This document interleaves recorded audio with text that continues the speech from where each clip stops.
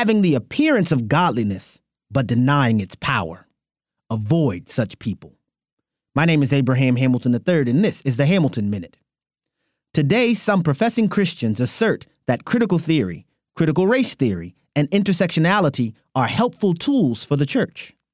These people have an appearance of godliness, but their assertions deny the sufficiency of God's word to guide the church in living out the reconciliation Jesus secured for us on the cross.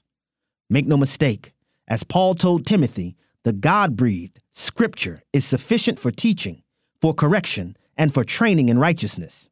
Those who have an appearance of godliness but deny the power of God's word for doctrine and practice must be identified and avoided. Listen each weekday from 5 to 6 p.m. Central for the Hamilton Corner with Abraham Hamilton III, Public Policy Analyst for the American Family Association.